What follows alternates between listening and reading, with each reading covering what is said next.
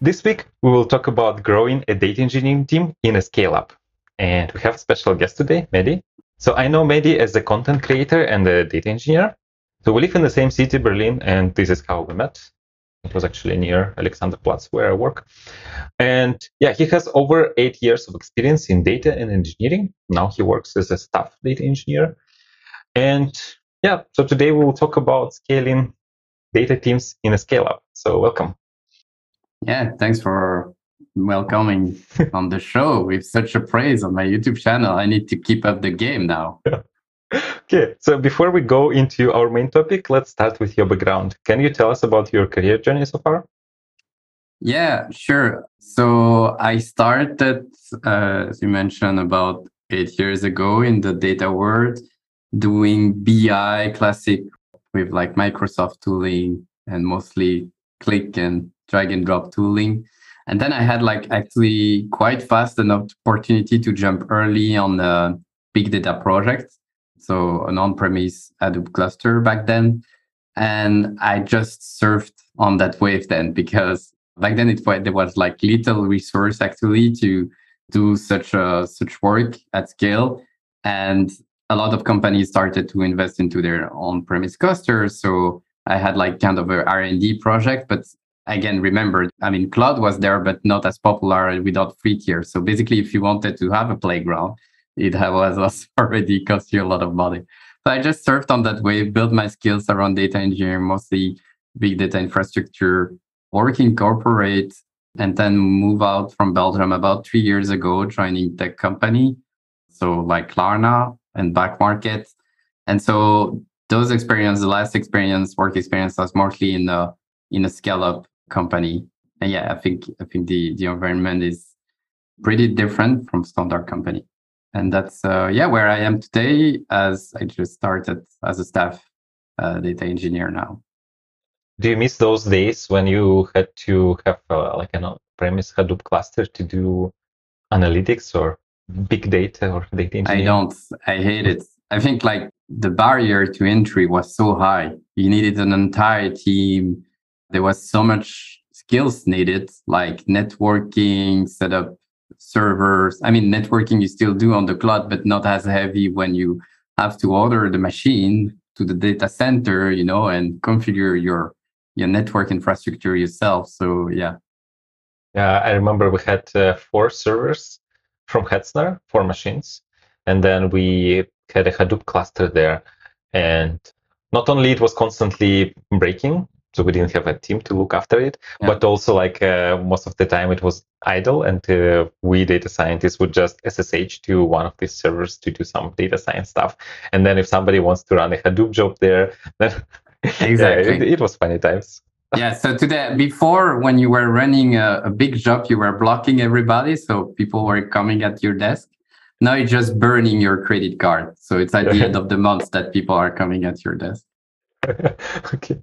So what does it mean to be a scale up? So I know what a startup is. So startup is a company that just started up, and I know also more or less what enterprise is. And enterprise is a company, a huge one with a lot of people working. So what is a scale up? Is it something in between, or what is it? Yeah. So I think there is different like understanding of what's a scale up, but like roughly speaking is a company which is in hyper growth. So it's a company that usually have achieved first revenues, and they have another big funding series to basically scale up their team, because the pace to which they get the user right is faster to the engineering team, right? So they need to at a certain point have other challenge at other skills, and so they heavily recruiting. It's usually a company that goes from, I don't know, 80 people to 400 in like 2 years or 1 years even. It's like, yeah. So when I was at Klarna, was like 30 people joining every month.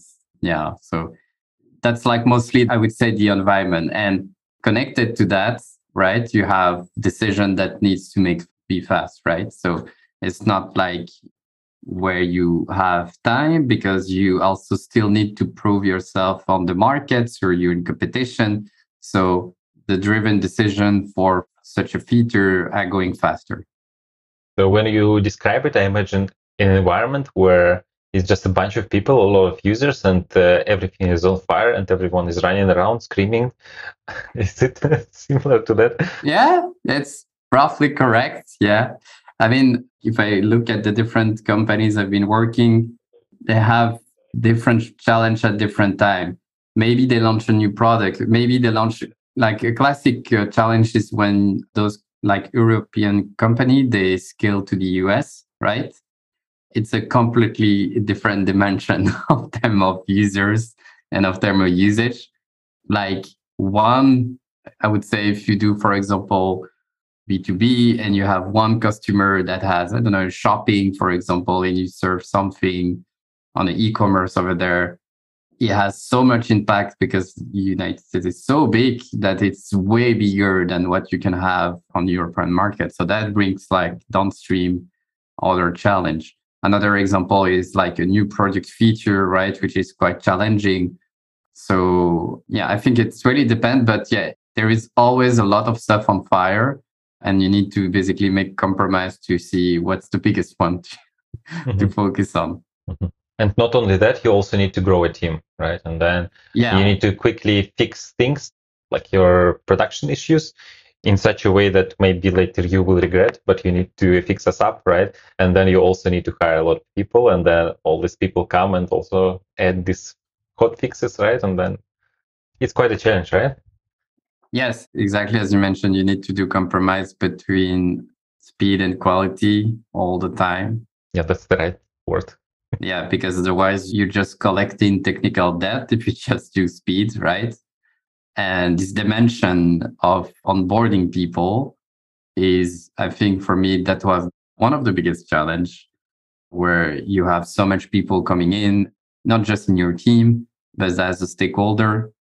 I think for me, it's like the two biggest things, like how do you make your compromise all the time and how do you keep your onboarding process smooth and also your product ready to scale internally or externally, right? So hypergrowth here that you were talking about refers to both growing in terms of user base, also in terms of traffic, consequently, right? And also in terms of the number of people who work at the company. And it happens at the same time, right?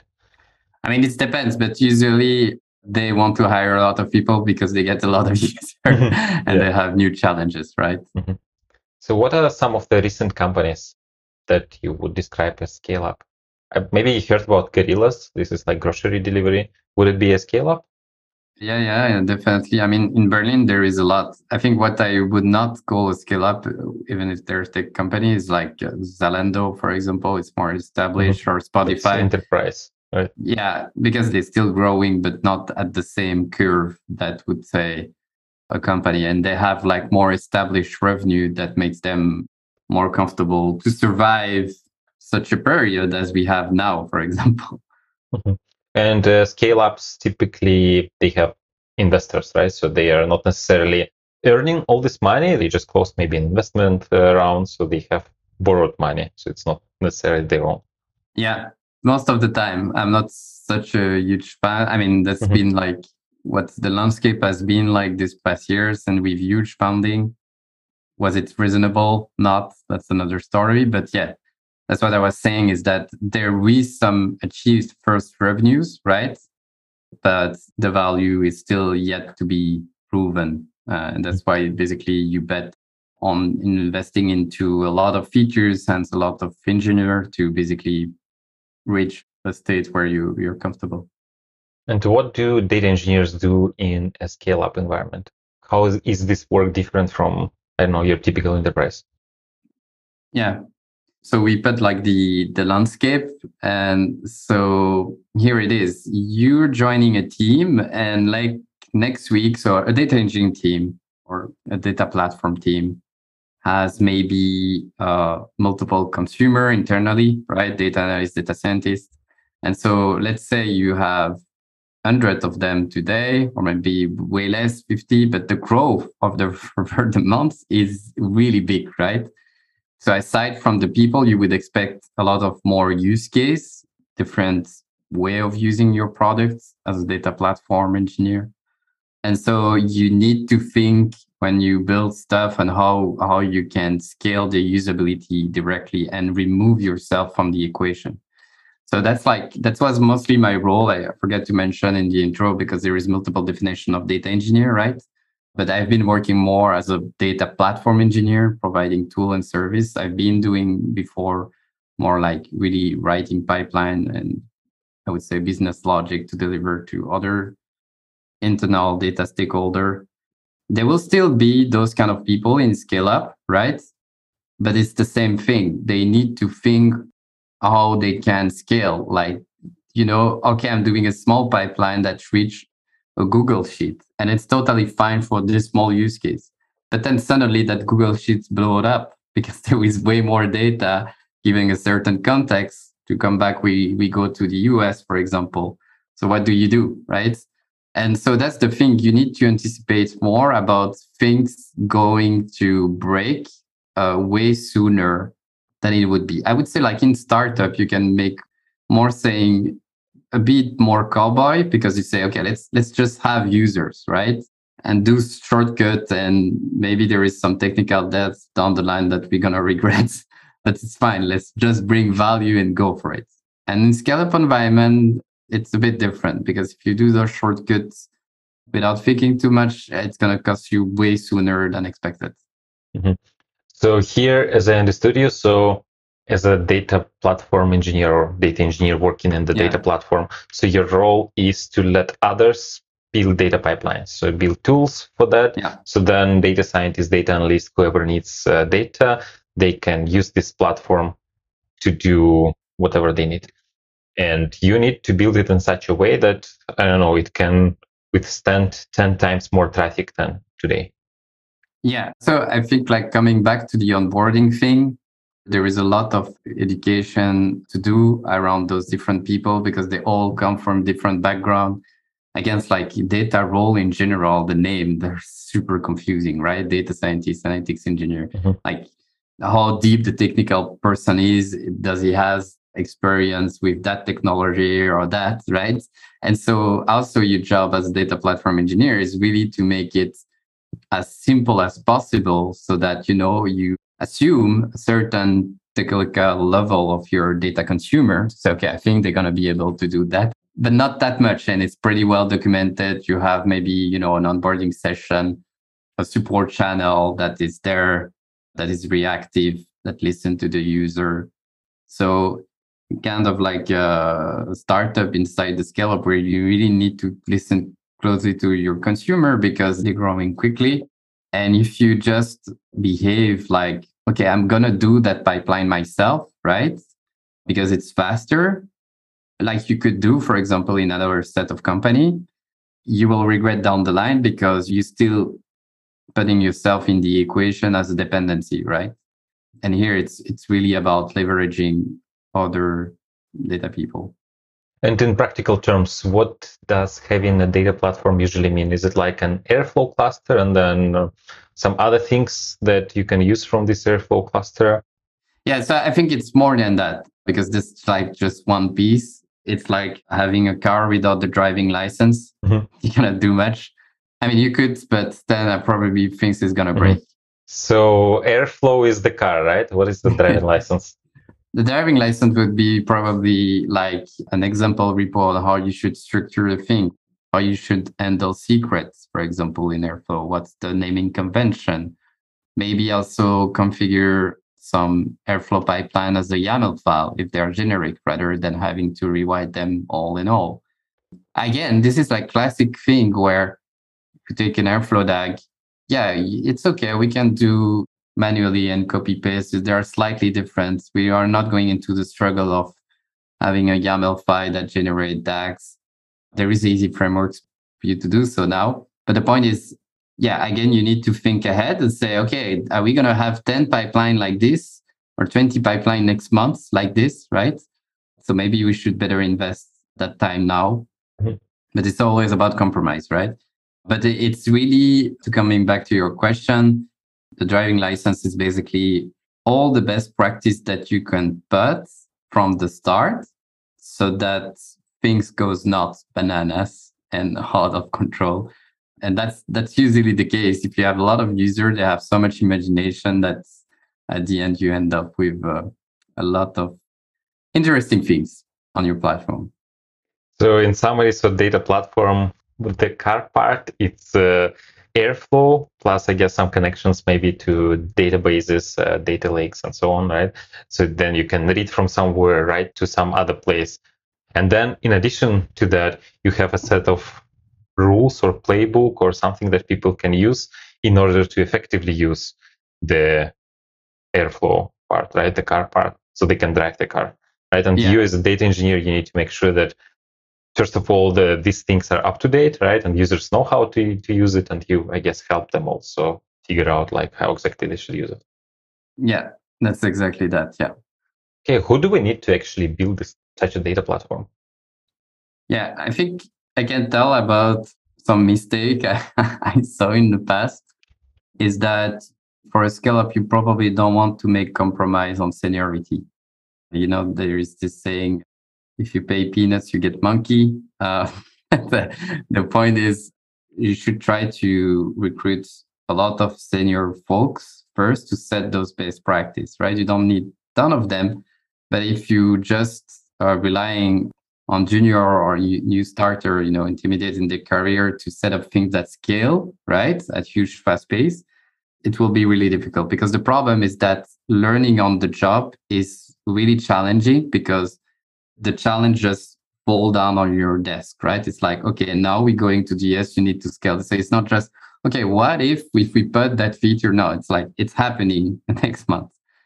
So yeah, also trying to get people with a niche skills if you need. Again, it's the same reason because it's really difficult to ramp up on certain technology. Let's say you have a new use case with streaming, right? And you need to implement a Kafka cluster.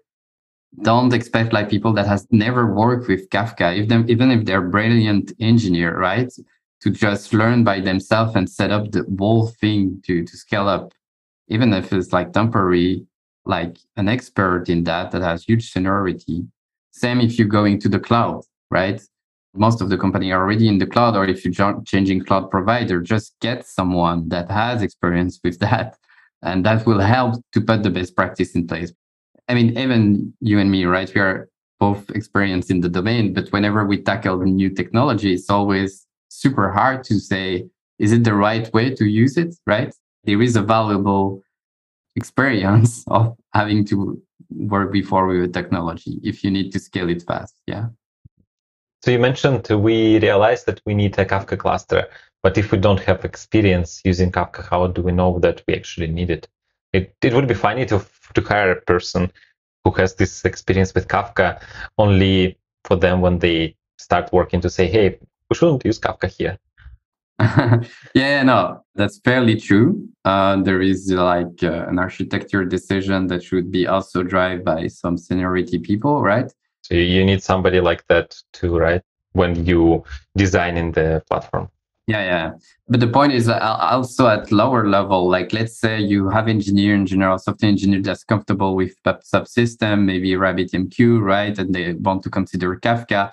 And some of them I've heard of it. Some of them have been playing a bit, like they consume right to Kafka topic. But the point is just having like high level knowledge on this to possibly make some decision, right? And some good decision is not enough to say, okay, now we're going to implement it and serve it at scale with a team and we're going to maintain it, right? And that's like a huge difference because the point is that, you're going to start with one or two topic, right? To try it out. And then the next pound probably going to have 15. And by the end of like 3 months, you're going to have hundreds of topics, right? And if you don't have, or you didn't have the Kafka expert at the beginning, then it's really hard to untie everything to do. So a concrete example I can give you, I was mentioning Kafka just like the way, but for Datafox, it's like data contract with a user. So, a software engineer push data to Kafka and they have usage from service to service, right? As a pub sub. And they often really not care about what's happening downstream. And then data team is going to plug to Kafka, downstream to S3, and then do transformation. A best practice to do in that sense is to but actually some data contract with the data folks and say, okay, this is the schema that we're going to have. Everything is going to be typed. So we are not going to put like random JSON. It's going to be like Avro, for example, on the schema registry. You can consult the latest version. If there is a change in the schema, this is what we're going to allow of change. This is our process for changing schema. And so all those things will smoother the things down the line, because then if you have a new user of Kafka, you just, read the guideline and that's it. But if there is no guideline, again, people are really creative. And at the end, you're just suffering, consuming those stuff as data platform teams say, oh, there is a data type change in that schema that was allowed, or there is not even like, a proper schema. It's just a JSON that's evolving. It's really hard to parse. We have high compute cost on our Spark cluster or data warehouse because the data is not super well modeled from the source. So yeah, it's just a few examples, create a lot of downstream problem that you could have avoided with some best practice from the start. Mm-hmm.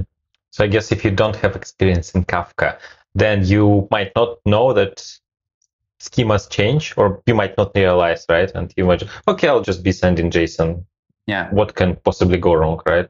But then in a couple of months, something happens, data changes, right? And you just didn't think about this. But person who has experienced this, who probably lived through this experience of having to somehow manage these ever-changing JSON files, perhaps maybe you did have this experience. That's why you're bringing this up, right? Yeah, no, definitely. It was a pain. Then these people, they know, hey, wait a minute, like we first need to think about this thing, because when there are 100 topics, then it will bite us, right? Yeah. Okay. We have quite a few questions. So the question we have is, hi, I recently got a senior data engineering role, and I expect it to be fast-paced. Any idea as to how I can manage the pace while ensuring personal growth? That's a really good question. I've seen depressed data engineer in scale-up environments sometimes, because we're talking about that trade between speed and quality. Mm-hmm. I mean, sometimes you're not really in control of that decision. There is politics in place and you just redo. And so if you are in a place where you keep redoing things and you keep just extinguish fire, right, without having a proper vision, I mean, always the same fire, that's hurtful. And it's also not really interesting for learning, because you're just redoing the same things and the same fixes. So I think it's really depend on the general culture. I always say that in a scale up, once you get like above 200 people, I would say, you have basically a macro culture of the company and a micro culture within the team that could be quite different. Okay. So I would say talk with your future teammates, your engineer, to feel it. Yeah, I think it's a discussion within the team to basically make those compromises together. I think it's important. So I think it's just a part of negotiating. If you just keep fixing all the things, right, without like having the time to build stuff that is more interesting where you can learn, then it's just that there is a problem somewhere else where someone is just accepting everything and is just not putting a buffer, right? And again, it's not just say, hey, let's see each other in a month and we'll build all stuff and coming back with rockets. It's just about compromise. It's just say, okay, you need this thing tomorrow. Can you do it? Can you have it in 3 days? I want to refactor this part, right? And for bigger projects, it's a lot of communication with the stakeholder to say, hey, we want to get away with this. This is all the pain points that we've been notified. So if you're intentional with what you want to improve and the time that you're going to save, then I think you're going to have a lot of space to learn and grow. But it's true that it can be challenging to make those compromises, and it's highly depending on who is supporting you in which team you are handing up. And you also brought up this topic of culture, and I guess a company that recently was a startup, but now all of a sudden is experiencing growth, then the culture is, now they might not had a chance to adapt to this new environment, right? So then maybe as a senior data engineer, you can try to somehow influence the culture, right? You can say, okay, no, this is not how we should do this because we're no longer a startup.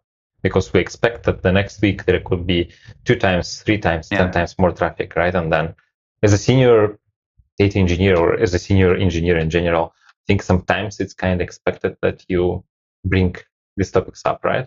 Yeah, it's a really great point you brought up, that basically you have to know that the general company is in transformation, like huge shift, and they are open, right? I mean, they should, in terms of culture, to say, okay, we used to, do one release every week, and that was fine. Say no, but we have too much sprint. We need to change our process. We need to change the way we work.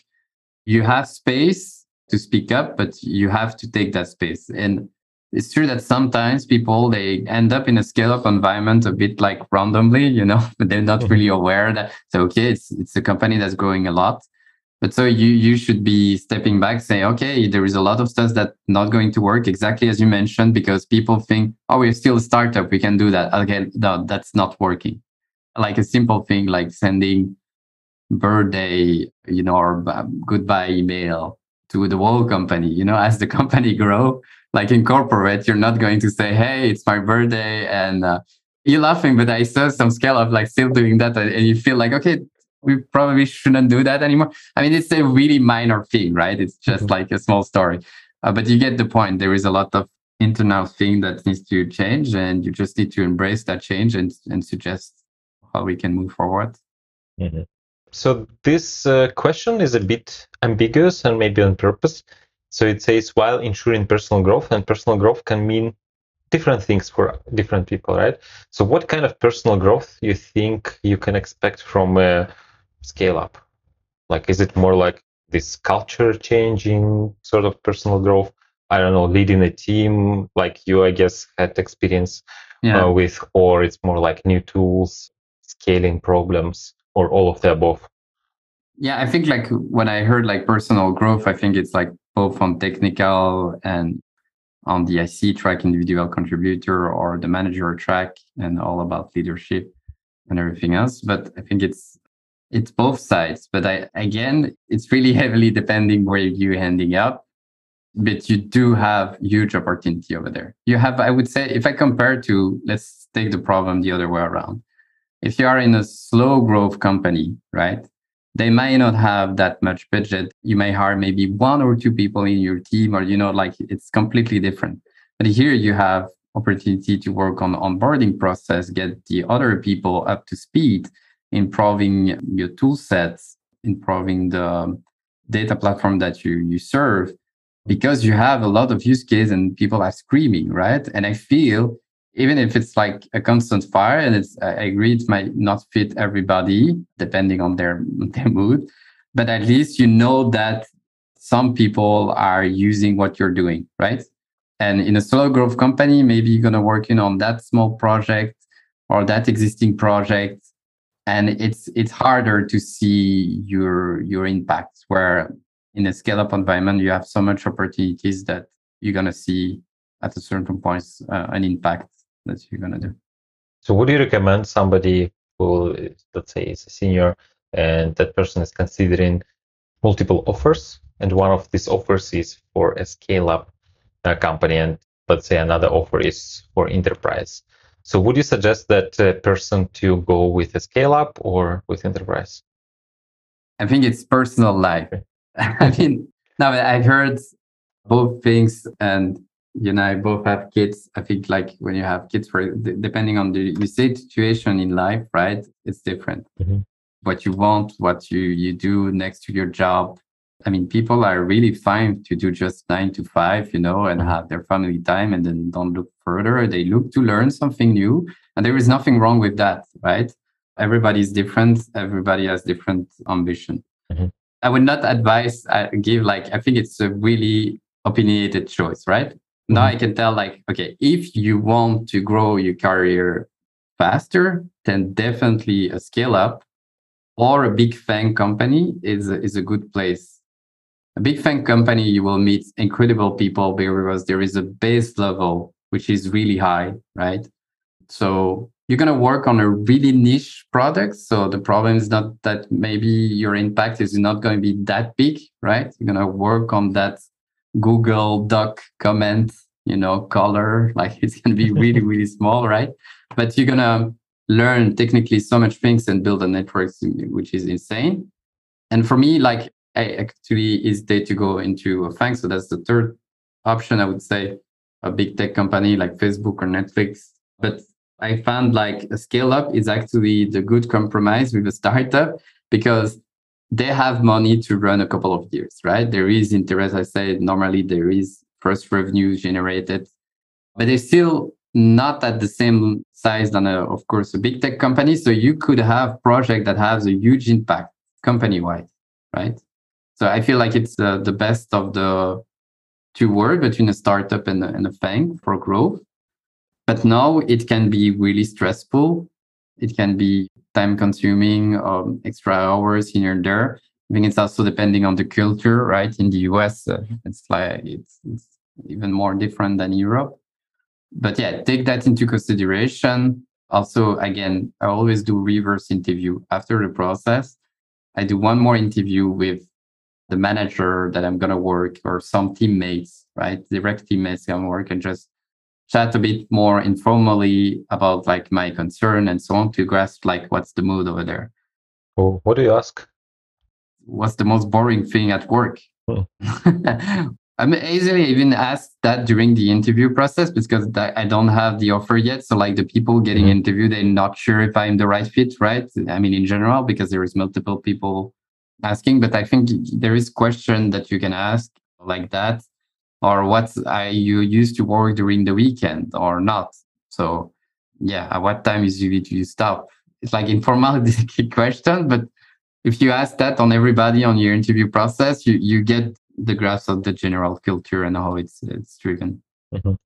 And would your answer be different for a junior specialist? So somebody who is just entering the field of data engineering or maybe just has less than 1 year of experience, like for them.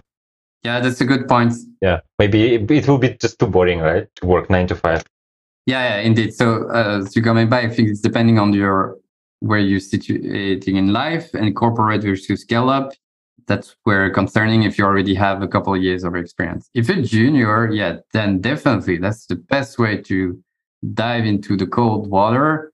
You don't have, I would say, other hard commitments on different things. So you can really spend a lot of time on your work, at least for the first years, to just ramp up.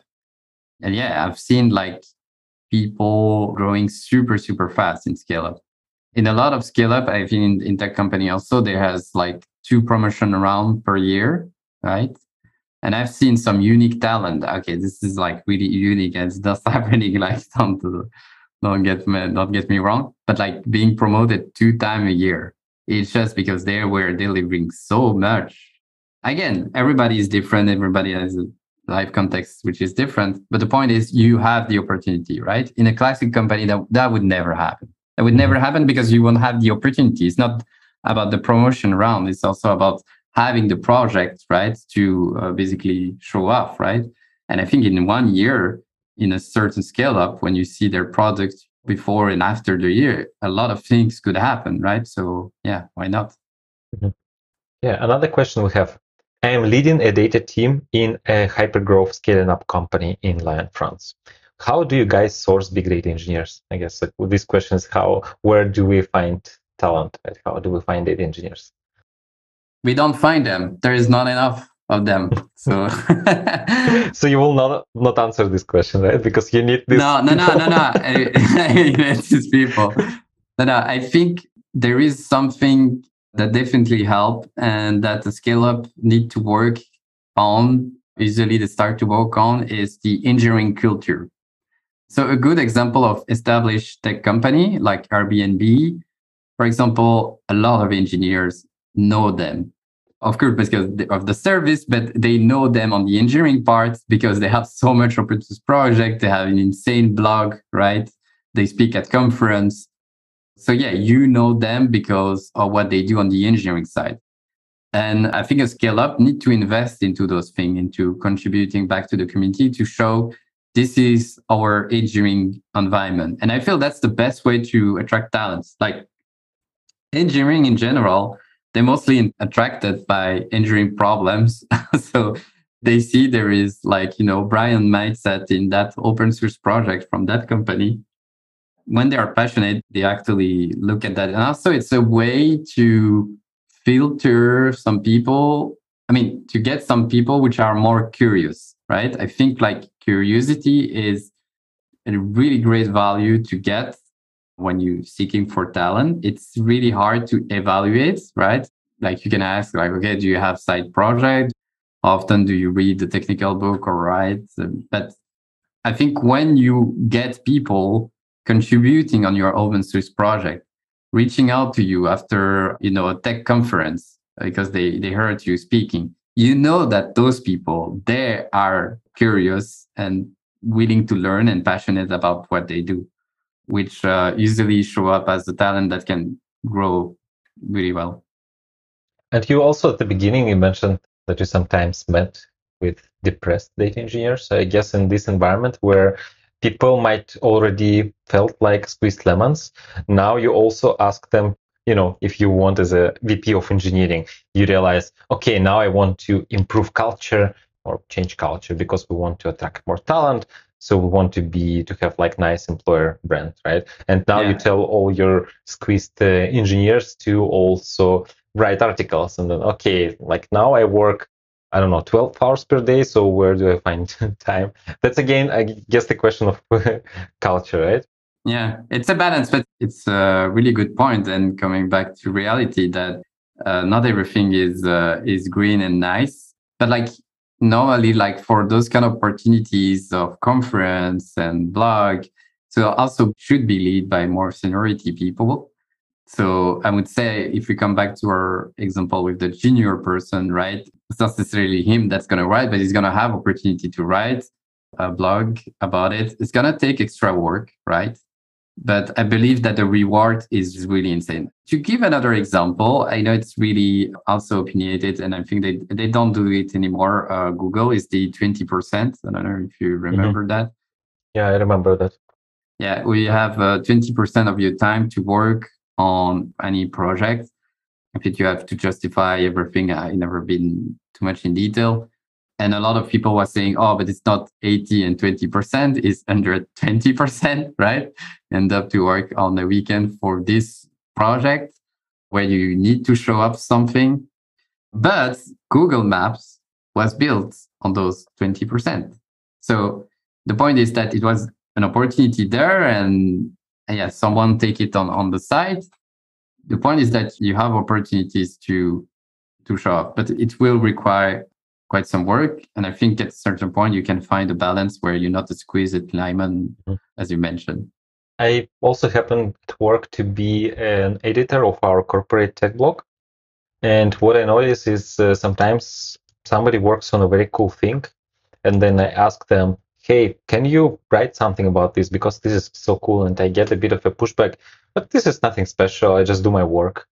So I'm wondering if you have a suggestion for me, like how do I convince them that actually what they work on is, I mean, it's not usual, but it's also quite interesting, and many other people will also be interested in learning this thing about the problem, the solution, and things like this. Yeah. So any advice I recommend for any junior getting in the industry is writing content or doing content in general. And when I say content, it can be a PR on a repo. It can be your project that you push as open source. It can be a blog, video, anything, because the best way to learn is actually to teach it to someone else, right? Mm-hmm. So that's like the first thing. And the second thing, so I think like there is a lot of value in writing in general, because it forces you to summarize things out, right? You get to a review process when you get feedback from people. And then afterwards, as you mentioned, is that when you share it, you get feedback also from other people. And fun fact is that most of the time you get more feedback from people outside your company than inside your company, because your things are so niche and we are so connected in 2022 online, right? I think this community is a really good example. You would never be able to launch like an on mostly online community like 5 years ago, right? But we get more network online and feedback online, that it's a really good opportunity for you to get feedback on this. Oh, actually, that design, it sucks. And it's okay. You're going to have haters anyway, but it puts you yourself in perspective and say, okay. And other people say, okay, actually, this is really great. And we did exactly the same, but slightly different. Yeah, I had long talks with people that read some of my blog posts online, right? So we book an hour, and I learned so much from them. I learn as much as they give. So people see that as a work, like, oh, I have to do this for others. But you're going to learn a lot through the process, pro and cons. So it's a really best way to evaluate where you're standing. How do you get this call? So somebody read your article, they reach out to you on LinkedIn saying, hey, amazing article. And then you ask them, can we get on a call? And I want to ask you about your, I don't know, what do you think about this? It's the other way around. Okay. So they ask directly to. Okay, I see. They want more insight, maybe because, sometimes in the article, you need to take some shortcuts. Yeah. Or sometimes they reach out by chat and they give like a precise technical question, like, okay, you didn't mention this. Can you please elaborate? And then I'm coming back to them because I know they have such implementation. And I'm like, oh, by the way, I faced that issue. What do you think? No, it's a win-win. So I really want to insist on that. Mm-hmm. In most of the time, it's always a win-win when people reach out, when you start to, go more to further than the Hello World project, because when it's a company blog, it's often not an Hello World project, right? Mm-hmm. So I think there is way more value actually in writing those blogs. Personal blog is also super great to do, but like company blog can bring a lot of value. Yeah, thanks. In a scale up, people usually need to work on a wide range of tasks, right? So like you pretty much a generalist. But then as the scale up grows, evolves, these people might need to specialize later. Do you think it's okay, and how to deal with this specialization? Yeah, I don't think you're that much. I mean, data engineer already is a generalist, right? We put everything we can in that role. I think it's the same for most of the data role. Like a data scientist might be doing a lot of pipeline in the scale up until they found like a proper data engineering team to help them. So I think it's, again, it's depending on the setup. I didn't feel like I was too much generalist. And as the team are growing, right, your responsibility will be scoping down and more niche, and then hence your skill set, right? So to give a concrete example, I don't know, let's say you are the data platform that maintains a data warehouse and infra Kafka cluster, right? Okay, now you have a lot of users and you want to build a framework like dbt to enable people to do SQL, execute SQL in a production manner. So like what dbt does, so it's an open source project, okay, it's available, but let's say you have to build this thing in the house, it doesn't exist. It's going to be a dedicated team, right? You cannot manage the data warehouse plus that at the same time. So your scope will go down. So you're more going to from like a SQL, access management role to like really proper developing a service that involves different set of technology. Same thing for streaming, right? So, okay, now we involve into streaming. So based on the project and how the things are going to grow, if you're going to be scoped down and be more niche. We were talking about, Google Doc comment features. I think you need to have specific skill sets, like real-time, WebSocket and so on for those kind of team. Mm-hmm. And so you're going to build a certain profile based basically on project that's going to come over. That's like what I would say roughly. Yeah. Also at the beginning, you mentioned that there are different kinds of data engineers. So one type of data engineers where they work on platforms and the other works more on use cases. So the question that we have here is, what is the ratio of work between platform building and use case pipelines? It's a really good question. Again, it's depending on the size of your company. But let's say, in the scale up, in the context of a scale up, I would say 50-50, because you're going to build as much pipeline as features that you're going to develop to ease the development of this pipeline. So yeah, they're going to be a lot of requests that's similar, basically, right? And you do need to build frameworks to build something generic around it. So that's more the data platform. But yes, I would say 50-50 in general. Mm-hmm. So you start getting requests and then you see if there is any pattern. And then for those when there is a pattern, you kind of build a solution for this. So then these people can, like, I don't know, those who request these things, they will just be able to solve. Exactly. Okay. What would you say is the most important attribute for a data engineer who wants to get promoted from mid-level role to a senior role? Yeah, I think you need to be more proactive. As a mid engineer, you basically solving problem really for your team, right? And as a senior, you stepping back and you're looking what's the next team next to you. Like what I mean by that is like the closest team in terms of data platform or users, and have projects start to have thinking, okay, you need to do something to help two teams, for example, my team and another one.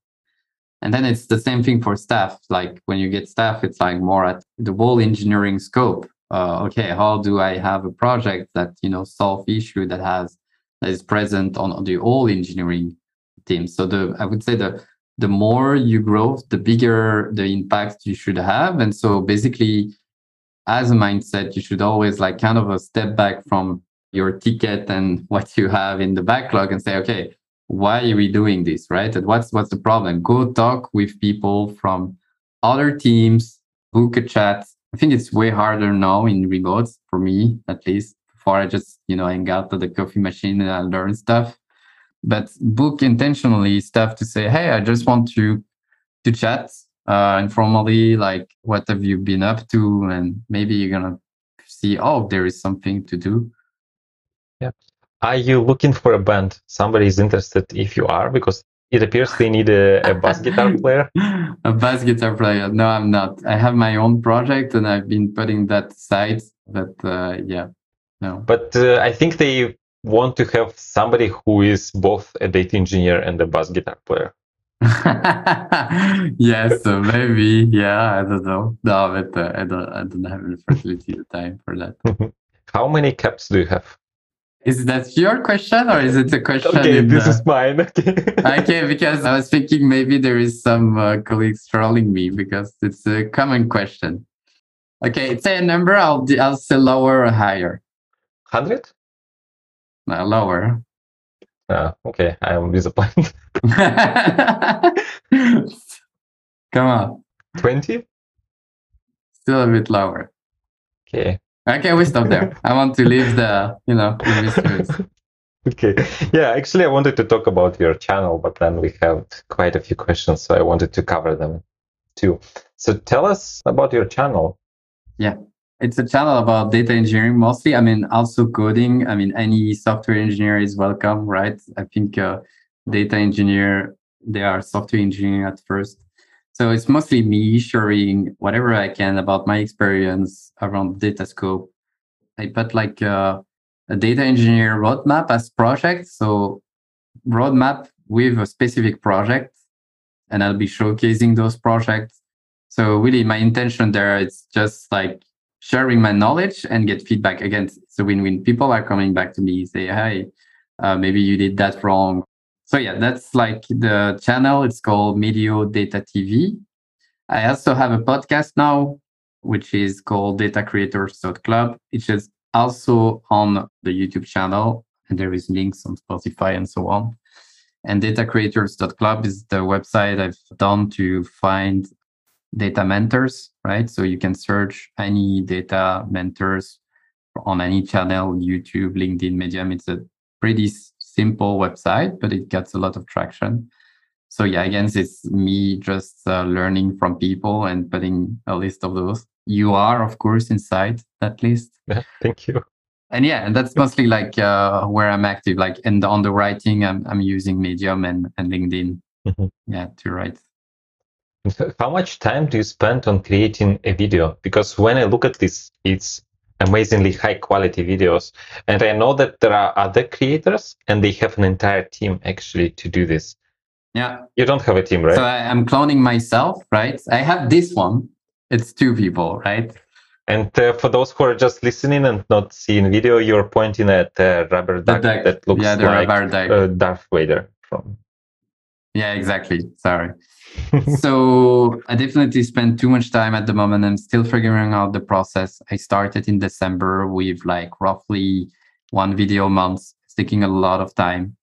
I'm getting better. Like the first video, it literally took me 2 months, like the banner, creating a YouTube channel, the intro, the outro. I think it takes me more time to produce content. I don't have the flying wheel yet because my expectation in production are high. So it's not really a good thing because you were mentioning, oh, the quality is good, but maybe I don't spend enough time on the core content.